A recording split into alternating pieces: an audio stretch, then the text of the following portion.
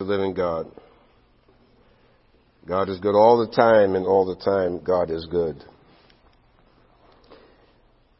With the little talk with the youngsters and everything like that, we're going to get into a little more detail, but to kind of set the stage for the message today, we live in a busy time, as you all know. The times just seem to kind of run together. We can't seem to separate days from each other.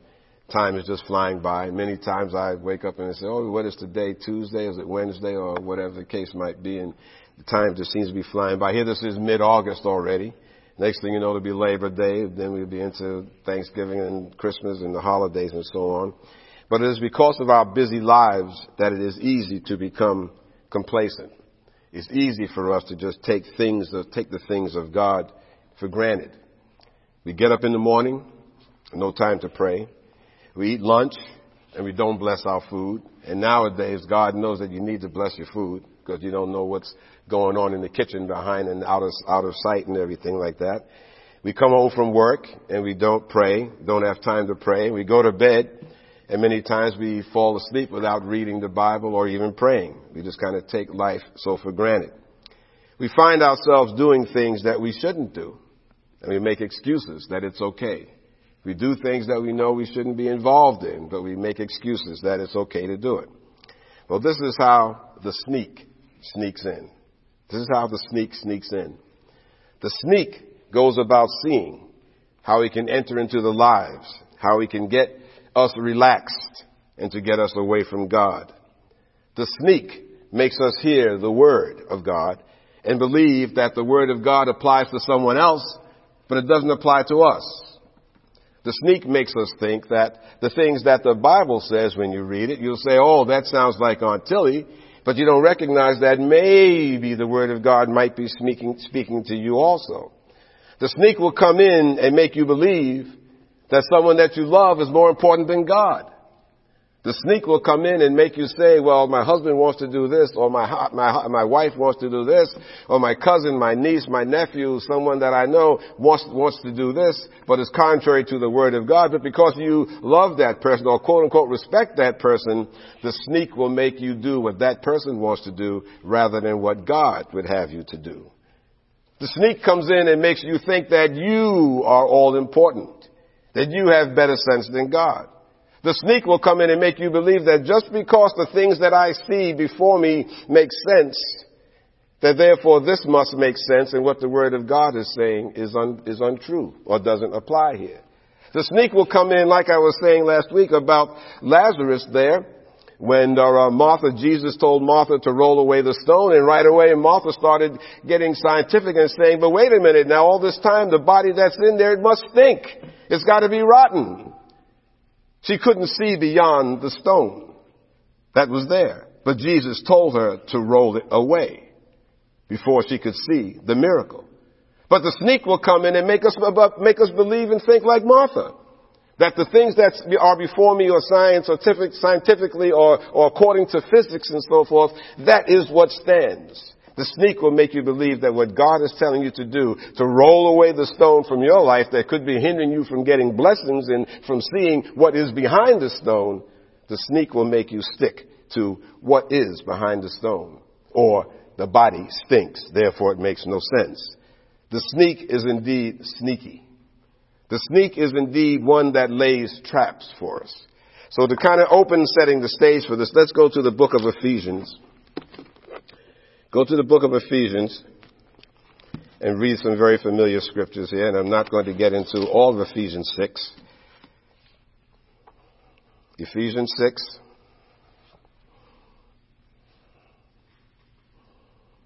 And we'll just do verses 10 and 11. Ephesians 6. He is the sneak. He's the ultimate. He's the sneak that has many faces. Many disguises will come before you and stand there looking right at you, and you won't recognize him because he is the sneak. Ephesians chapter 6, just starting with verse number 10. Finally, my brethren, be strong in the Lord and in the power of his might. Okay? Be strong in the Lord and the power of his might.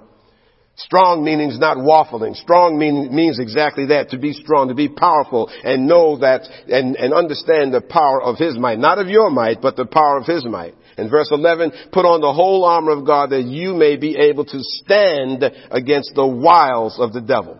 You may be able to stand. Stand means standing firm. Standing does not mean waffling. Standing does not mean vacillating back and forth. Standing does not mean putting off and procrastinating. Stand means to plant your feet firmly and make up a decision that this is where I'm going to commit myself to God and stand, and I will believe his word. Stand against the wiles of the devil. But that's what I want to talk about, the wiles, because this is the sneak.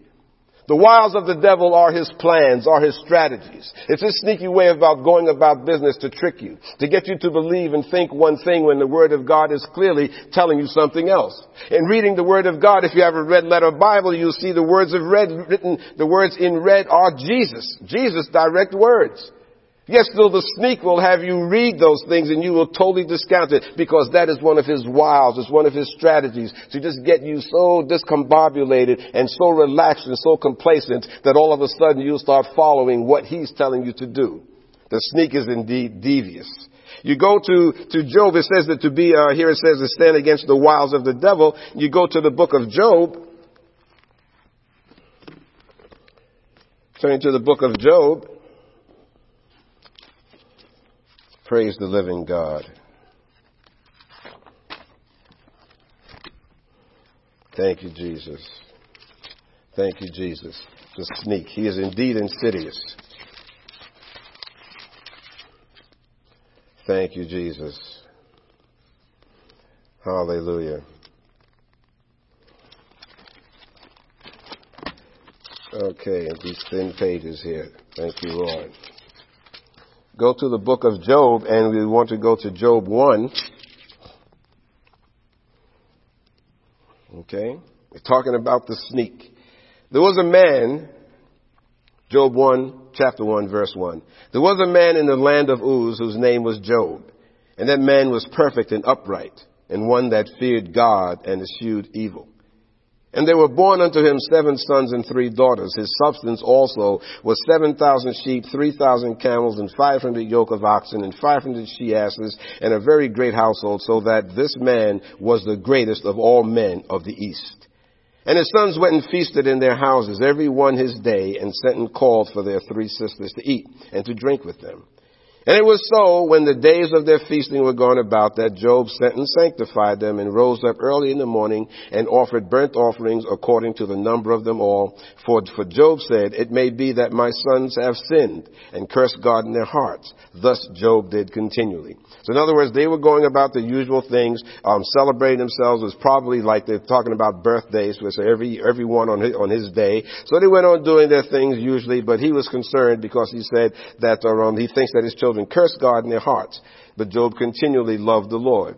Then in verse number 6 it says, now there was a day when the sons of God came to present themselves before the Lord. And Satan came also among them. And the Lord said unto Satan, whence comest thou? Then Satan answered the Lord and said, from going to and fro in the earth, and from walking up and down in it. Please underline, from going to and fro in the earth, and from walking up and down in it. Okay? He said, God said, whence comest thou? And he says, from going to and fro in the earth, and walking up and down in it. And the Lord said unto Satan, hast thou considered my servant Job, that there is none like him in the earth, a perfect and upright man, one that fears God and eschews evil? Then Satan answered the Lord and said, does Job fear God for naught? Or in other words, Satan is saying to God, does Job fear you for no reason? Hast not thou made a hedge about him and about his house and about all that he has on every side? Hast thou blessed the work of his hands, and his substance is increased in the land? But put forth thine hand now and touch all that he hath, and he will curse you to your face. And the Lord said unto Satan, behold, all that he has is in thy power. Upon himself put not forth thine hand. So Satan went forth from the presence of the Lord. Okay, and you know the rest of the story there. His family was destroyed, his property, and so on like that. This is showing here how Satan goes about the earth. One of his wiles is he prowls around looking to see who is out there so willing and so easily going to be tempted away from the Word of God. He goes about this earth looking for who is weak in faith. God has a hedge of protection round about you also. God has his angels round about you to protect you also. But the devil would have you out there thinking that God is nowhere around, okay, that any minute all sorts of devastation is going to befall me, or whatever is happening in my life now is just going to escalate and get worse and worse and worse and worse and worse, okay? But God is not going to let the devil do that. But he is the sneak. So he will get into your head and he will make you think that he has more power than God. The same way he told God that he was walking about the earth. God knows that Satan is walking about the earth seeing who he can pervert. Okay? But we as human beings, oftentimes we forget that he is out there trying indeed to destroy us, trying to sneak into our lives and take away the blessings. The word of God speaks further on that. Go to 1 Peter. 1 Peter. 1 Peter chapter 5. 1 Peter chapter 5. And let me see, we'll start with verse number 6. 1 Peter 5, verse number 6. The sneak. See, if he was, why does someone sneak in the first place? Because they don't want to be seen. You know, they don't want to be seen. They want to spring a surprise. I don't know how many times I played with the grandchildren, and so even my kids when they were younger, and I'd sneak up on them and jest and playing around with them, hide behind a closet or behind a wall and pop out and say boo and so forth. Well, the devil's no different, except that his intentions, while my intention was for fun and to just play with them, the devil's intention is not to play with you. Mark my words there. But he's the sneak. So looking here, 1 Peter 5 and starting with verse number 6. Humble yourselves, therefore, under the mighty hand of God, that he may exalt you in due time. Just underline that for a minute. Humble yourselves before the mighty hand of God. Amen? Because that he may exalt you in due time. God will lift you up and God will indeed exalt you in his season. But we have to assume a posture of humility. Humble yourselves, therefore, under the mighty hand of God, and he may exalt you in due time.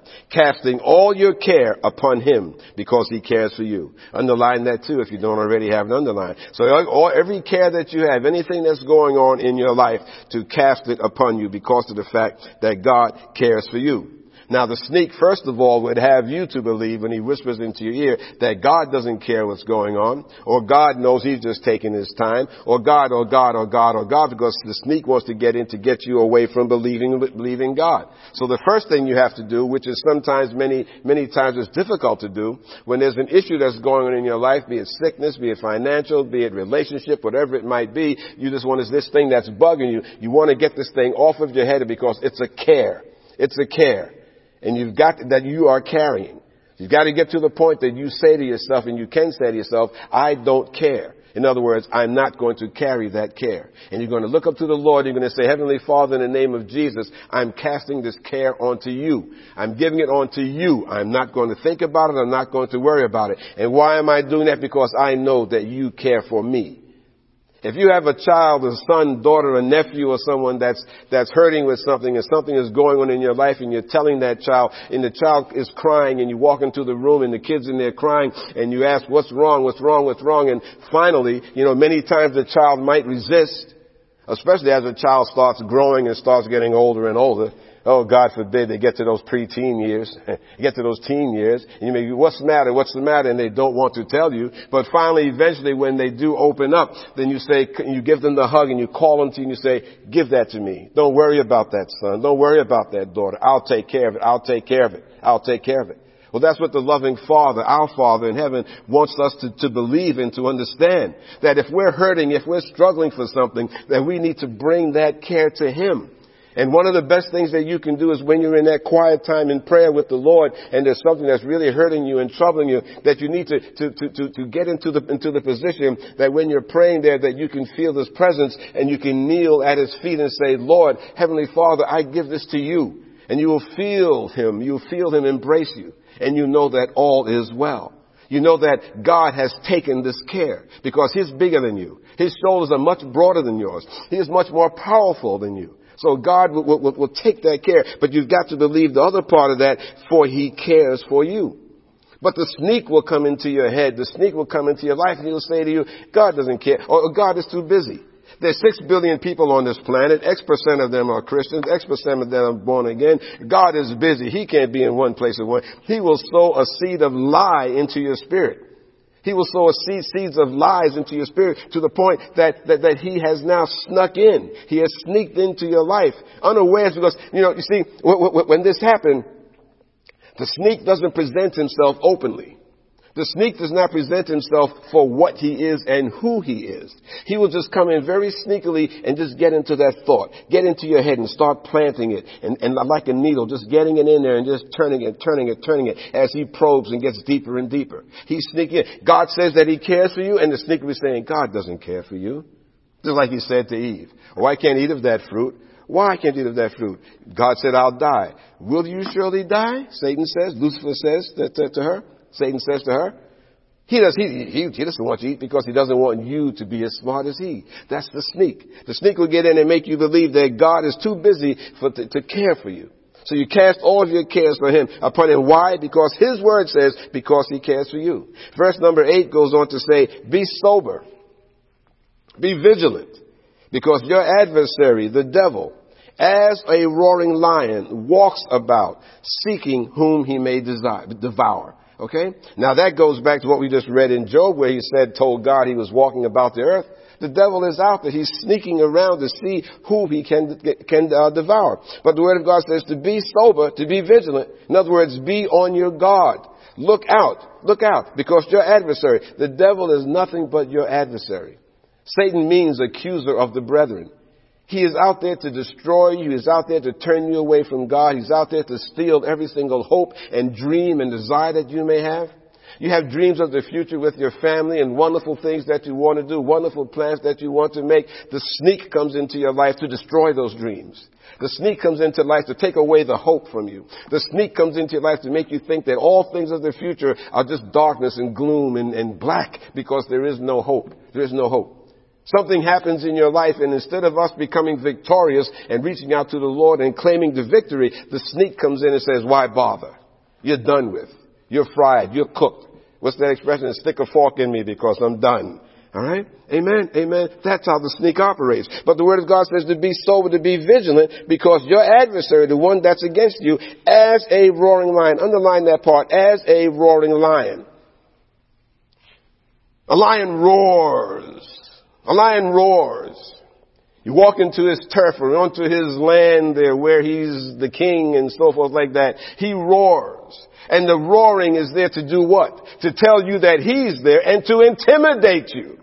The lion gives this huge roar, that is frightening. Thank God I've never been around a lion when he was angry and when he decided to roar, but we've all seen enough TV and National Geographic specials where you hear a lion roar, and it's a frightening sound. So the lion roars because he wants to intimidate you. The devil does the same thing. He roars. But the way he roars, though, is not a loud sound that you hear because he's the sneak. But he will roar by putting tremendous doubt and fear into your heart. He roars by saying you will fail. He roars by seeing that dream that you have just collapsing down into dust. He roars by making you believe that someone that you love is a liar. He roars just by coming in and telling you that everything the Word of God says to you is a fantasy. He roars and sneaks into your life by saying, how can you believe someone that you cannot see? He roars by telling you that Jesus Christ was a myth. He roars by having someone write a book back in the 60s, the Passover plot it was called. Where this author had this scheme that the whole thing of Jesus Christ dying on the cross, he was put up there and then when they gave him the sponge with the vinegar in it, that he was given a drug. And the drug put him into a death-like state. And when they took him down and then hours later he was revived. And that, like the Bible says, the disciples stole the body away. The devil roars by making people believe that. The devil roars by telling you, you want to get out there today because there's danger out there. Your job is going to collapse. Your car's going to blow up. Your house is going to burn down. He roars, but then he sneaks in and then he tells you that there's no hope for you. That thing about angels encamping about you to keep you safe. Can you see them? Do you see them? He's sneaking into your head and he's just causing you to doubt everything that God is saying. So that he roars to intimidate you, and he walks about seeking whom he may devour. So that means that by seeking who he may devour, then that means then obviously there must be some that he cannot devour. Because if there was everyone that he would be able to devour, he wouldn't have to be seeking them out. So he's looking for. When a lion is out there on the hunt, he seeks and looks for that weak deer or that weak animal in the whole herd of whatever he's hunting. He looks for the weak one, looks for the children, looks for the young that he can easily seize upon. So the devil is walking about seeking who are the weak ones. We as children of God need to make sure that we are not the weak one, that we are not easy prey for the devil, because he is out there seeking to see whom he can devour. But he's sneaking around and doing that. You watch the National Geographic documentaries on TV, and you see the lion. I mean, he very rarely just comes on out to the plain like that and pounces on anything. He sneaks and lays low in the grass. Well, he sneaks and lays low in the grass of your life. Just when you think everything is going along a little smooth and you relax, all is well, just got a raise, just got a promotion, just got a house, just got this, everything is really cool, and you relax yourself. You get away from reading the word, you get away from praying. You stop blessing your food. You do all of these things and whatnot. You hear a sermon in church. Oh, that sounds like Aunt Tilly, like I said before, but not looking where maybe God through that message is talking directly to you. And you get complacent. Oh, I'm good. I can recite the books in order from Genesis to Revelation. And you go through and you recite them. You can pull scriptures out of there. But deep down in your heart, deep down in your spirit, when something comes up in your heart, something comes up in your life that's shaking you, you don't stand, you waffle. Then that goes to show you how much is the word really, really, really planted within your spirit. And because you've gotten complacent, you've gotten this kind of taking God for granted, that's when the sneak comes in and he starts devouring you. You got to be sober. You've got to be vigilant. Because he's out there walking about. Verse number 9 says, whom resist steadfast in the faith. Underline that. Whom resist steadfast in the faith, knowing that the same afflictions are accomplished in your brethren that are in the world. The sneak comes in and he tells you, because of the fact that if you're not remaining steadfast in the faith of God, and you're not doing that, you start thinking, the sneak comes and tells you, yeah, you may call yourself a child of God, but this thing that's happening to you, it never happened to anybody else. You're the only one of God's children that has befallen this issue, that this issue has befallen. You're the only one that's wrestled with this. You're the only one that has the sickness. The only one that's struggling with finance. You're the only one, whatever it is. The sneak comes in and makes you think, well, gee whiz, this is a unique problem. How is God going to fix this? I'm the only one in the whole world that has this problem. Does God even know that I'm here? God doesn't know you're here. You don't live in a major metropolis in the country. You're in this little small town. God doesn't think you're here. So the sneak comes in and you start negating the whole concept, the whole word of God here that says that God is omniscient. God is all-knowing. He knows all things. God is omnipresent. He's everywhere. God is omnipotent. He's all powerful. But the sneak will come and say, this is too hard for God. God is too busy. And you'd be surprised how many times I've actually heard Christians paraphrase that to me and actually saying, but God doesn't have time for me. That's not what the Word of God says. But the sneak will come in to make you think, you're by yourself. The sneak will make you think that God is not around to hear you. The sneak will make you believe that the Holy Spirit can't reside in me. The sneak will make you believe that, well, gee whiz, I confess Jesus Christ as Lord and Savior, but those were just words. They were just words. How is that going to get me to heaven? How is that going to make me be saved? The sneak will make you doubt your salvation. The sneak will make you actually think that all is lost and why bother. The sneak will make you figure that, well, gee whiz, I've been going to church faithfully for the last umpteen years. I'm tithing, I'm giving to the Lord like the Word of God says. God said if I give to Him that I won't be cursed. He'll take away the curse. He'll open the windows of heaven. I've been giving, and nothing has happened. The sneak will say to you, because you see, that's a fallacy.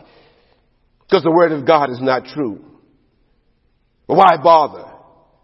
I could put that money towards paying a bill, put that money towards paying the rent, the mortgage, or whatever. The sneak will make you come in and believe that what God's Word is saying is not indeed true. So the solution here then in verse number 9 is, so resist steadfast in the faith. Resist by having your faith. And when these things are happening here, knowing that the same issues, the same afflictions are accomplished in your brethren that are in the world. So I'm not the only one. I'm not the only one that is struggling with finance. I'm not the only one struggling with infirmity. I'm not the only one that's struggling with family problems. I'm not the only one. But God has the answer. It says, and then verse 10, but the God of all grace, who has called us unto His eternal glory by Christ Jesus, after that you have suffered a while,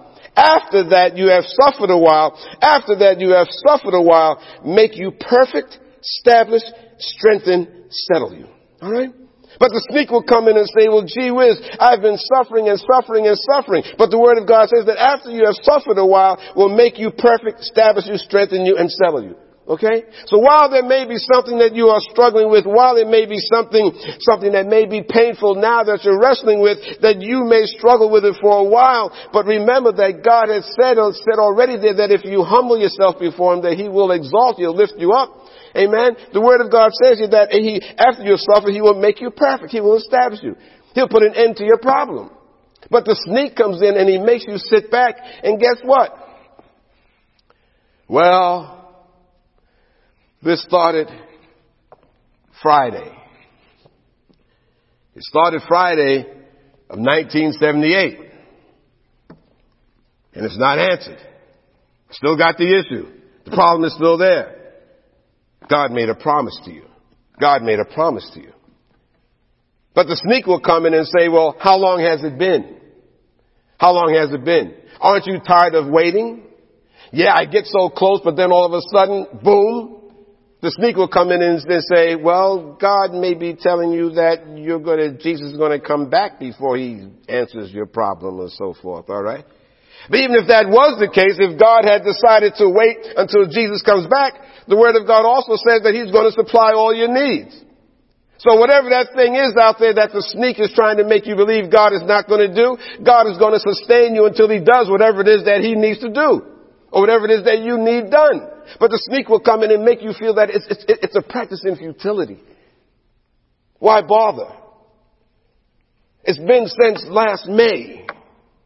It's been since last so-and-so. The sneak will come in and tell you that it is fruitless. But the Word of God says that you can't let the sneak steal away from you. But the God of all peace, who has called us into His eternal glory by Christ Jesus, after you have suffered a while, will make you perfect, establish you, strengthen, and settle you. To Him be glory and dominion forever and ever. Amen. So the sneak will also tell you, why should you glorify someone that's not even helping you? Why should you praise God? Because God said, and the sneak will make you forget this, the Word of God, God said that I do what? I inhabit the praises of my people. But the sneak will make you think, why do you need to praise Him? Because God said that He inhabits the praises of my people. So inhabits the praises of my people. What does that mean? Lord, you're talking fancy. What does that mean? It says that if you lift up praise to me, if you raise your hands to me, if you lift your voice to me, if you lift your heart to me, if you lift your spirit to me, and you praise me deeply, that I will be there. I'm not going to visit. I will inhabit. I will live among the praises of my people. But the sneak will come in and make you say, that's a waste of thing. Why should you start praising someone who's not there? First of all, you're praising Him here in Salem, Oregon, but God is in Brazil, so He's not going to hear your voice. God inhabits the praises of His people. So when you've got these things going on in your life, one of the most effective things to do, if you can't think of the words to pray to God, just simply start praising Him. And if you love the Lord, if you are indeed a born-again child of God, blood washed in you, made that confession with your lips that Jesus Christ is my Lord and I believe He's the Son of God. And Lord Jesus, come into my life for I have sinned and I have just blown, I've made a mess. Lord Jesus, come into my life and take control. If you prayed that prayer and you believe it, then if you praise God, He's going to inhabit that praise. So while you may not know the words to put together to make a perfect prayer, Heavenly Father, I beseech Thee, Thou, and you can't come up with the words, the articulate, words to put to God, simply start praising Him. Praising Him. If you love the Lord enough to confess Him as Lord and Savior, then love Him enough to praise Him. It's not that hard. You can talk nice and lovingly to your husband, your wife, and your children, and other people in your family that you love. What about talking lovingly to God? Thanking Him. Thanking Him, if for nothing else, for the mere fact that as a child of God, when He does take you home, you're going home for an eternity. That you're not going someplace else. So you praise God and you continually lift Him up. To Him be glory and dominion forever and ever. Amen. The sneak is Satan himself. He sneaks about seeking those who are asleep at the wheel. Don't be asleep at the wheel. It's so easy, The funny thing about it, I have known no one in my life. And I had some crazy friends as a youngster. No one in my life that got into their cars and said, okay, Mike, I'll see you a little later. I'm going to sleep. And dropped their head on the steering wheel and went to sleep. I don't think any of you know anyone that got behind the wheel of a car and purposely went to sleep. Okay? Everyone, including yourself, and all of us have been at one time where you were just so tired that maybe you caught yourself nodding or whatever, or caught the car drifting into another lane. That is one scary feeling. Driving home, and all of a sudden you're home and you realize that before you got to your doorstep that there were 3 stop signs that you normally pass, and not recalling stopping at one of those signs. Now, many times chances are that you did stop, but it's such a routine in your life that you don't even think about it. But the point I'm making is that no one willfully falls asleep behind the wheel. So when you fall asleep at the wheel, you don't even realize it. You're just kind of drifting off. You're drifting off. You feel yourself awake. You feel like you're awake, but you're actually drifting off. Watching a very good movie on television, you stand there, you want to see this movie so badly, and all of a sudden you catch yourself, what happened? The war is over. The captives are back in home and everything. How did that happen? You didn't see the battle or any of that. You just went to sleep on it. You didn't realize you went to sleep. Well, that's where that's where the sneak is. The devil is the same way. He just sneaks into your life where you don't realize that it's happening. But you get comfortable. You sit on your couch, you're watching this movie, you put your feet up, maybe you got some popcorn, some snacks, or drink or something, Coke, juice or whatever, and you're just sitting back and you're really relaxed. Not a care in the world. I'm sitting there, I'm going to enjoy this good movie. And then sleep sneaks in. Well, the same way sleep sneaks in, the sneak sneaks into your life to steal your blessings, to get you away. It's so easy for all of us to fall away or to backslide because the sneak comes in when we are the most unaware. Go to the book of Jude. Praise the living God. Book of Jude. Jude 1. Yeah, the sneak is sneaky, all right. Yeah, and that's the sneak's biggest weapon against us, especially against us children of God.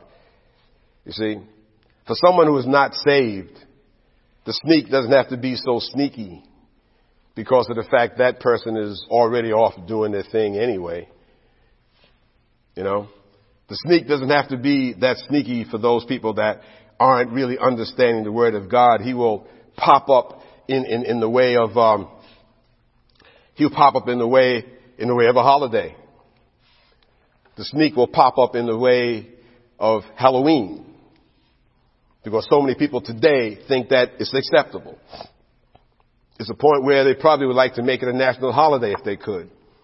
So the people who are unbelievers, the sneak doesn't have to be as sneaky. Because they've already accepted him.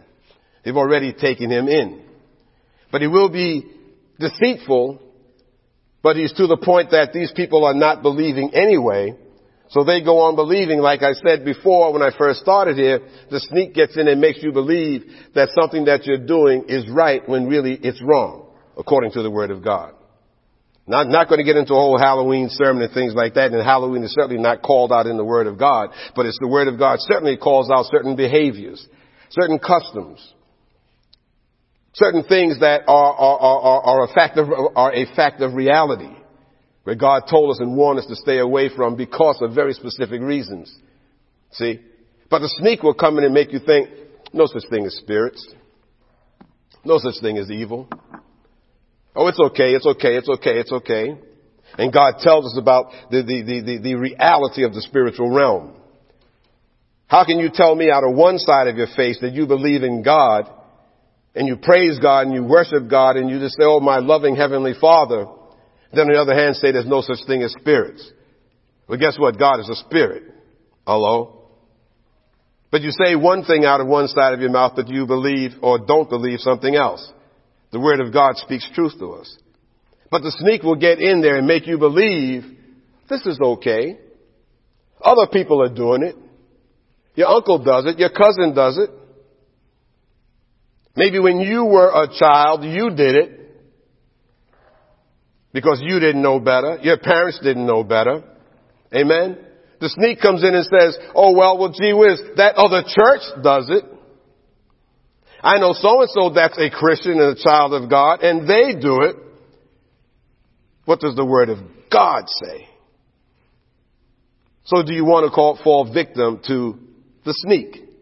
Now, I'd much rather be called a Puritan. I'd much rather be called a Jesus freak. I'd much rather be called one of those born-again nuts and live by the actual Word of God, the literal Word of God, than to risk opening the door for myself or my family, where the sneak can come in and start wreaking havoc in your life simply because of the fact that you decided to follow the lead of others. But this is how the sneak works. He wants you to doubt. He wants you to disbelieve. He wants you to simply believe that what I'm hearing is true, regardless of what the Word of God says. You see? That's how the sneak comes in. And this is not a new problem. This goes back at least 2,000 years. At least. Now, if you really want, this is a whole separate sermon. I mean, I can take you back 5,000 or better. But we're just looking at the New Testament, particularly now, because we're going to the book of Jude. But this is not a new issue. These are the same old spirits, but in very new clothing. I wrote an article on that some years ago. Old spirits, but in new clothing. Because they're presenting themselves in a modernized way. They're presenting themselves in the things that we do and hear and see and witness in the 21st century. As opposed to presenting themselves the way they did in 2,000 years ago or even 5,000 years ago. But God is the same yesterday, today, and forever. That means past, present, and future. So that means what His Word is talking about is a universal truth.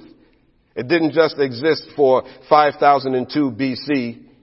Other parts went defunct in 100 AD, and now in 18 AD, it's totally all gone. Because the sneak would have many believe that. But we see how sneaky he can be. Jude chapter 1, verse number 1. Jude the servant of Jesus Christ and brother of James, to them that are sanctified by God the Father and preserved in Jesus Christ and called, mercy unto you and peace and love be multiplied. Beloved, when I gave all diligence to write unto you of the common salvation, it was needful for me to write unto you and exhort you that you should earnestly contend for the faith which was once delivered unto the saints. Please underline contend. You should earnestly or really fervently contend for the faith. Okay? Contending means to fight for, to stand for. Okay? If you are into boxing, if you ever watched the boxing match, you will hear sometimes the announcer announce the boxers are saying, the contenders are coming out, okay? Someone that is striving for, okay? It says, earnestly contend for the faith which was once delivered unto the saints. The saints are you. This is not St. Peter, St. Bartholomew, and whatever those other churches call them. This is you. A child of God, a born again, a Christian is a saint. Verse number 4. For there are certain men crept in unawares. Underline that. For there are certain men crept in unawares. Now what is crept in unawares? Crept means to creep. It means to sneak. For there are certain men crept in unawares who were before of old. Before of old, that means of way in times past, who were before of old ordained to this condemnation. Ungodly men, underline, turning the grace of our God into lasciviousness and denying the only Lord God and our Lord Jesus Christ. Highlight or bracket that whole verse number 4. There are certain men crept in unawares, they creeped in unawares, they snuck in, they sneaked in, who were before of old ordained to this condemnation. Ungodly men, but they sneaked in, turning the grace of our God into lasciviousness and denying the only Lord God and our Lord Jesus Christ. This is the sneak. I will therefore put you in remembrance, though you once knew this, how that the Lord, having saved the people out of the land of Egypt, afterward destroyed them that believe not. Underline all of that. Afterward destroyed them that believe not. You see, now talking about sneaking, I mean, my gosh, ancient Israel, when they were led out of Egypt, they saw the signs and the wonders. They saw the miracles of God. They saw all of that.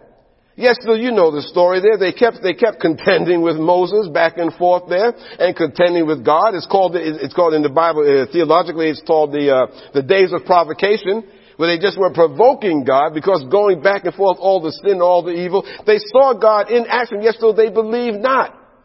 They had people in the crowd there that were under Moses' leadership, people in the crowd that where the sneak had gotten in.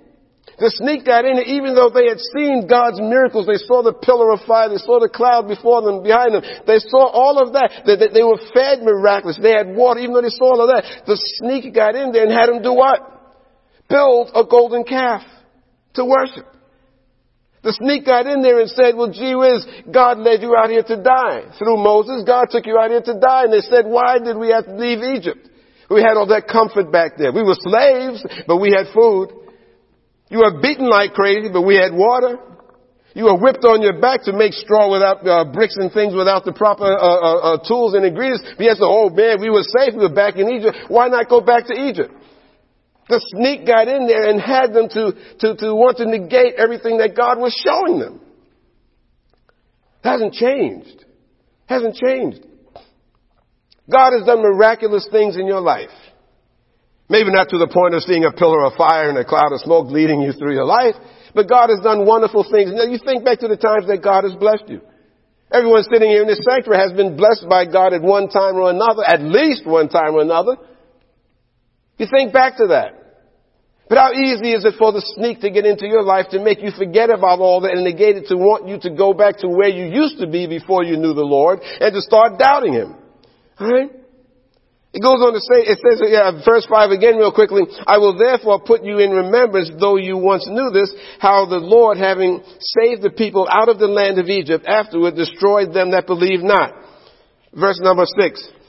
And the angels, which kept not their first estate, but left their own habitation, He hath reserved in everlasting chains under darkness unto the judgment of the great day. The angels. The angels. They let the sneak get to them. Because of the fact that the sneak at that time was one of the lead angels. He was the angel Lucifer that led the angels in praising God. The Word of God says that he was a beautiful angel. He got puffed up with his own beauty and pride stepped in. And so the sneak stepped in because he wanted to ascend to the throne of God. The sneak got in there and talked to the other angels and they followed the sneak. This is where it's saying, and the angels which kept not their first estate, their first state of being, which was angelic host, but left their own habitation, heaven, left their own habitation, He hath reserved, God has reserved them in everlasting chains under darkness until the judgment of the great day. So even the angels followed the sneak. So He hasn't changed His stripes. He does the same thing down on this earth. He does the same thing to you. He does it to you. Even as Sodom and Gomorrah and the cities about them in like manner, giving themselves over to fornication and going after strange flesh, are set forth for an example, suffering the vengeance of eternal fire. Here the sneak got into that city, those cities, and perverted them to the sinful practices that they had that persist unto this day. That's why I said old spirits, new clothing. Same sins of Sodom and Gomorrah. The same spirits have persisted and exist today in our civilization to the point that it's acceptable. And I'm sorry, but nothing in the Word of God supports that. And I will say to anyone that's listening to this in this podcast here that God loves those who are following that way of life. God loves the homosexual. God loves them. But that act is abominable according to God's Word. But the sneak has gotten in there, and this is positive proof of my point. The sneak has gotten in there and made this to be such an acceptable thing now that it's written into law, and it's going further and further because it is away from the Word of God. But the sneak has gotten in there and he's made them believe that this is okay. I was born this way. There's actually a gene for it. The sneak is insidious because that now becomes a fact. Getting further and further away from the Word of God. You can look around, you look at how we're living today, and you can see where the things that are in existence can be traced right back to biblical times. Ancient old spirits presenting themselves in new clothing. And the sneak is doing the same thing. He's presenting himself in a brand new tuxedo. He's presenting himself as a way of life that is so desirable.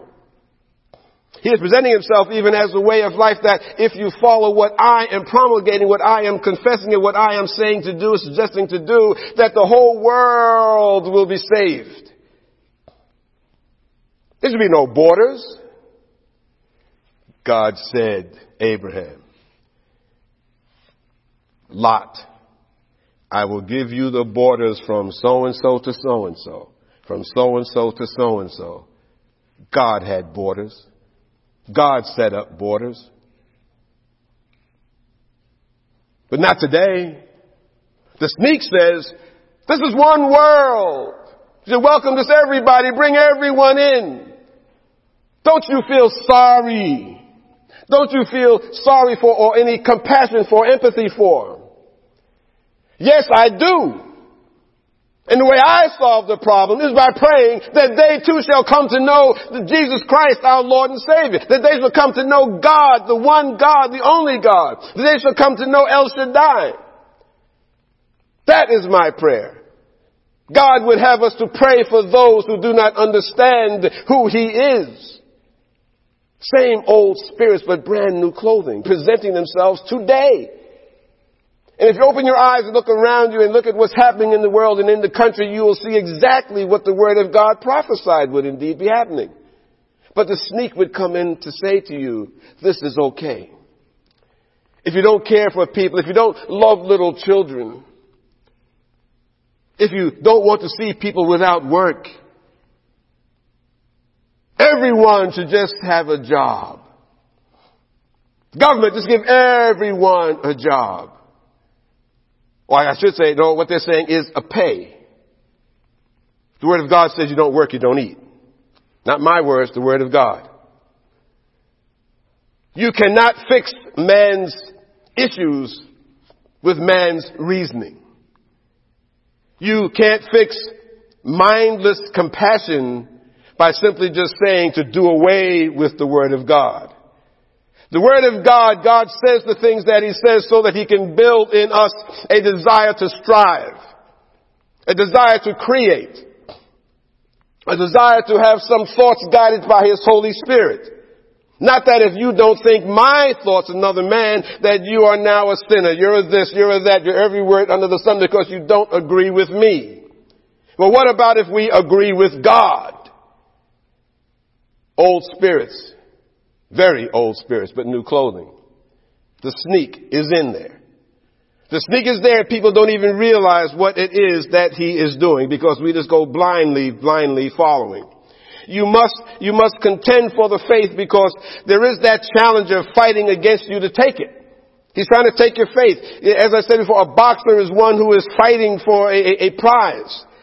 The angels didn't resist, as I said, Lucifer. The inhabitants of Sodom and Gomorrah, you see what happened to them. We need to keep our faith with all diligence. In getting to winding down here, let's go to Proverbs. Proverbs chapter 4. Proverbs chapter 4. The sneak is out there.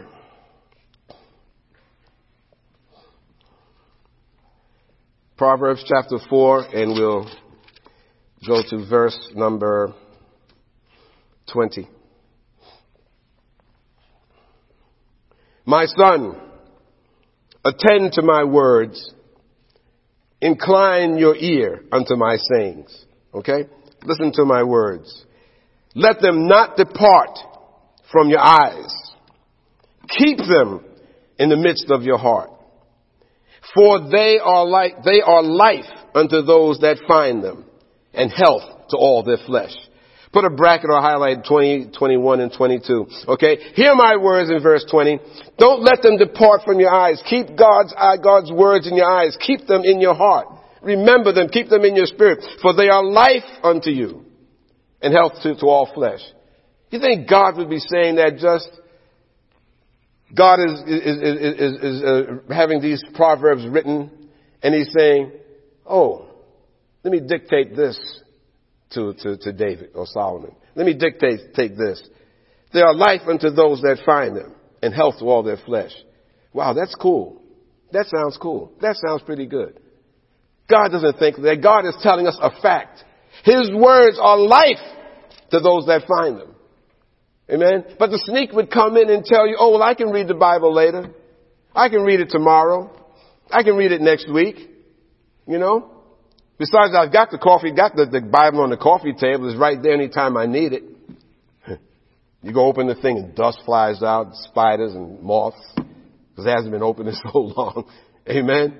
But it looks nice on the coffee table. I got a real leather-bound, pretty edition. It's about 5 inches thick, heavy. All right? But keep those words of God are life. Verse 23 says, keep thy heart with all diligence, for out of it are the issues of life. Watch your heart. Keep your heart with all in other words, diligently watch what's going in and out of your spirit. Your heart biblically is your spirit. Keep your heart with all diligence. Make some effort to it, for out of it are the issues of life. The issues of life, the things that are going on in your life stemming from your heart, how your spirit is believing, how you are believing. Whether or not you're choosing to let the sneak get into your life. Verse number 24 says, put away from thee a froward mouth and perverse lips. Put far from thee. Watch what's coming out of your mouth. Clean up your language. Okay? Put away from thee a froward mouth and perverse lips. Put far from thee. Let thine eyes look right on, and let thy eyelids look straight before thee. Ponder the path of thy feet, and let all thy ways be established. Think about where you're going. Think about where you're heading. And let God direct your path. Where am I going to be next week? Where am I going to be in 3 years? Where am I going to be in 5 years? What's my plan? I got a family growing up. I've got this going on. I'm in this position. I'm doing this. Where am I going to be in 3 years? Then after you start thinking about that, then you say, okay, Lord, establish my path. Okay? Because once you decide that there's a path that I want to take, oh my Lord, gee whiz, the minute you start saying that, oh man, there's a path I want to take. You got some paper. I'm going to sit down. I'm really going to do this now the way Management 101 teaches me. I'm going to draw pros and cons and start doing that. Boy, big time does the sneak come in. Because the sneak will then come in and have you list everything that someone in the world would do. Would have you list everything without once praying to God and letting Holy Spirit guide you. Ponder thy path of thy feet, and let all thy ways be established. By God, that is. Turn not to the right hand nor to the left. Remove thy foot from evil. Don't let yourself fall victim to the sneak. Amen? Then we see here in 1 Timothy. 1 Timothy, first book of Timothy. Praise the living God. 1 Timothy chapter 4.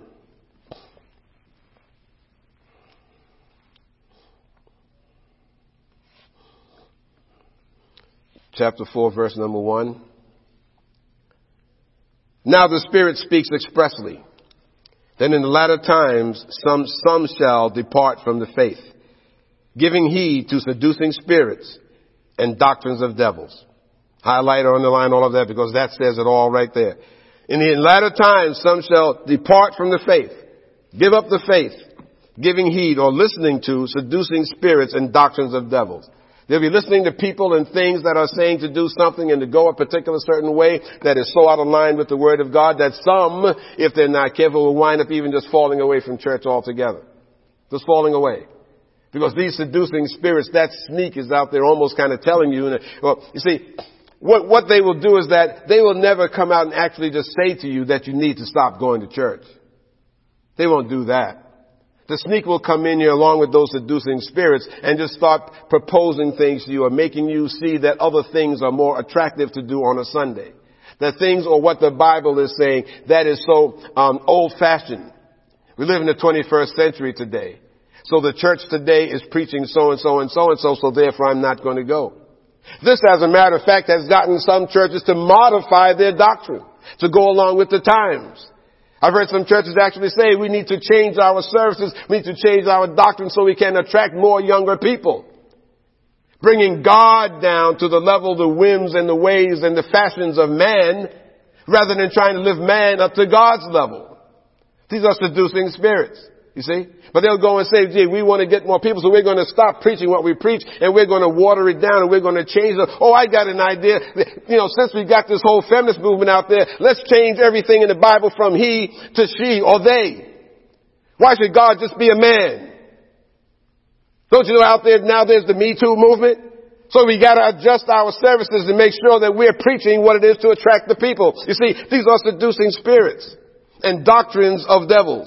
Verse 2, speaking lies in hypocrisy, having their conscience seared with a hot iron, forbidding to marry and commanding to abstain from meats, which God has created to be received in thanksgiving of them which believe and know the truth. Oh, gee, meatless Friday. Meatless Friday. Can't eat meat, can't eat meat. Decades go by, all of a sudden the tendon starts falling. Oh, okay, people want to eat meat. It is now okay to eat meat.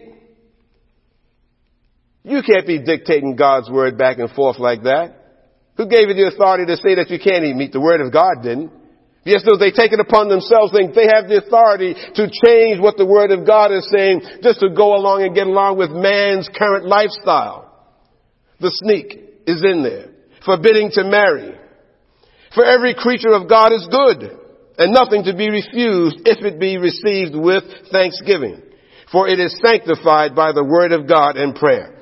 The food is sanctified by the word of God and your prayer. In other words, saying your grace. The latter times shall depart from the faith in the latter times because of the sneak and seducing spirits. Just flip right over here to 2 Timothy chapter 4 again. It's interesting that the word of God would be talking so much along these lines if it wasn't indeed true. Or something that would be coming about because we're seeing it happen right now. 2 Timothy chapter 4. 2 Timothy chapter 4, verse 1. I charge thee, therefore. Wait till everyone gets there. Praise God. I don't want anyone to miss the words. Praise the living God. 2 Timothy chapter 4, verse number 1. I charge thee, therefore, before God and the Lord Jesus Christ, who shall judge the quick and the dead at his appearing and his kingdom. Preach the word. Be instant in season, or diligent. Be diligent in season, out of season. Reprove, rebuke, exhort with all long-suffering and doctrine. Long-suffering is patience and doctrine. For the time will come when they will not endure sound doctrine. Underline that. For the time will come when they will not endure sound doctrine. But after their own lusts shall they keep to themselves teachers.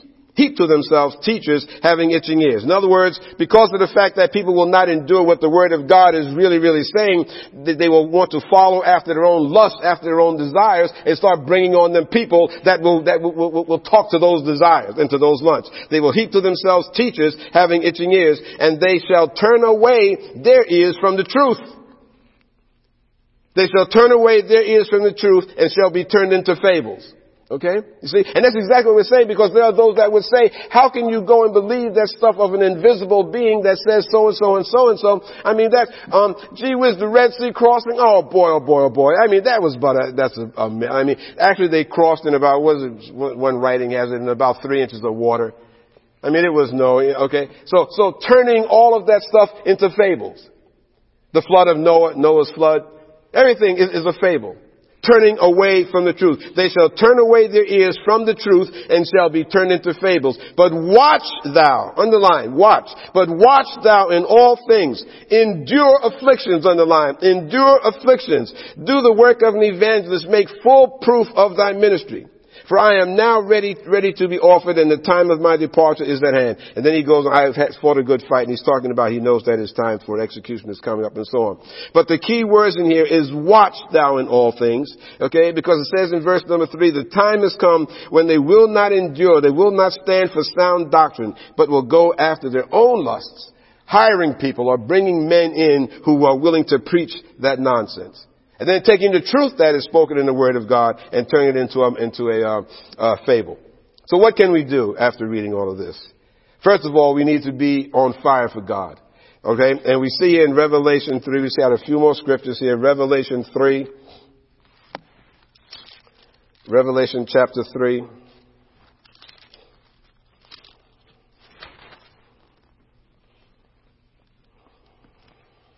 Revelation 3.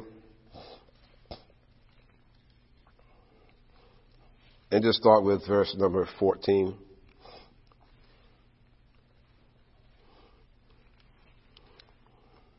Okay. And unto the angel of the church, and unto the angel of the church of Laodiceans write, these things saith the Amen, the faithful and true witness, the beginning of the creation of God. I know thy works, that thou art neither cold nor hot. I would that thou were cold or hot. Okay? So that thou art neither cold nor hot, but I would that you were cold or hot. So then, because thou art lukewarm and neither cold nor hot, I will spew you out of my mouth. Okay? Underline verse number 16. So then, because thou art lukewarm and neither cold nor hot, I will spew thee out of my mouth. Because thou sayest, I am rich and increased with goods, and have need of nothing, and knowest not that thou art wretched and miserable and poor and blind and naked. I counsel thee to buy of me gold tried in the fire, that thou mayest be rich, and white raiment that thou mayest be clothed, and that the shame of thy nakedness do not appear, and anoint thine eyes with eye salve that thou mayest see. As many as I love, I rebuke and chasten. Be zealous therefore and repent. Amen. So God is saying that I would rather you were hot or cold. Either be for me or either just be totally against me. But don't be lukewarm. Don't be one of these, part-time Christians where I'm here today and tomorrow I'm gone or whatever whim comes up. I'd rather that you be on fire or just be totally against me. Okay? And then he goes on to say that because you say I'm rich and increased with goods in verse 17, you have need of nothing. This is the person that thinks that they have it all, and so therefore I need nothing. He said that is the person that is in the worst state of being. When they start thinking that because I have all of these things, I've accumulated all of these things. That's why I say it's so important that when we've been praying for a job or praying for a car or a house or whatever it is that we're praying for, a healing, and then you get that healing, you get that house, you get that car, you get that job. When you get it, don't turn away from God. Don't think, okay, now I've got it. All is good. I can just go on and do my thing now because God has blessed me and so on like that. No, it doesn't work that way. It doesn't work that way. Because you say I am rich and increased with goods and have need of nothing, and knowest not that thou art wretched. You don't realize that you're wretched and you're miserable and you're poor and you're blind and you're naked. And God says, I counsel you, or the advice I give you is to buy of me the gold that is tried in fire. In other words, you look to God for those things that are truly, truly visible. Truly important. Truly of value. Because the new job you got, the new car you got, the new house, the whatever that you got, that can all go away. All disappear. You let mankind let the governing bodies, in their wisdom, decide to change a law or decide to create a law, and everything that you had could just disappear and go away overnight. So you think because 1929, this year, the year 1929, when the stock market crashed, how many people jumped out of windows and committed suicide? For the life of me, I would never understand that. I would never understand that. I don't care if everything was gone that you want to take your life, you see. But these are those who were rich and they thought that was the sum total of being, of existing. But God says here in verse 18, I counsel you or urge you or give you advice to buy of me gold that is tried in the fire, that thou mayest be rich, and white raiment that thou mayest be clothed, and that the shame of thy nakedness do not appear. And anoint thine eyes with eye salve that thou mayest see. That's what's important. Those are the important things of life. We need to be on fire. We can't have wavering faith. We must hold fast. If we hold fast, we can enter into God's rest. But you've got to hold fast. We cannot just let the sneak in and steal what God has given you. Joy, blessings, prosperity, health, strength, victory over all things. You have to hold on to the faith. You simply cannot just let yourself give in. You've got to be on your P's and Q's. You've got to be on your guard, because believe me, trust me, there's no such thing as any of us flying under the radar. Oh, I don't preach. I'm not a minister. I'm not an evangelist. I don't have this big important job in the body of Christ. The sneak is not going to bother me. The sneak is not going to do this, is not going to do that. Well, you're the very one then with that kind of attitude that the sneak would indeed encounter, because of the fact that you don't think who you are in Christ Jesus. The fact that you are who you are in Christ Jesus, the fact that you've given yourself to Jesus as your Lord and Savior, that makes you a very, very important person in the body of Christ. And we all have a purpose. We all have a reason for being called. And we all have a reason that we all submitted and came to the Lord. So be on your guard. Do not let the sneak come into your life in all sorts of other costumes and other forms. Be aware. Praise God. Praise God. I hope this message was a blessing to you. And now, before we close, let us honor God with our tithes and offering.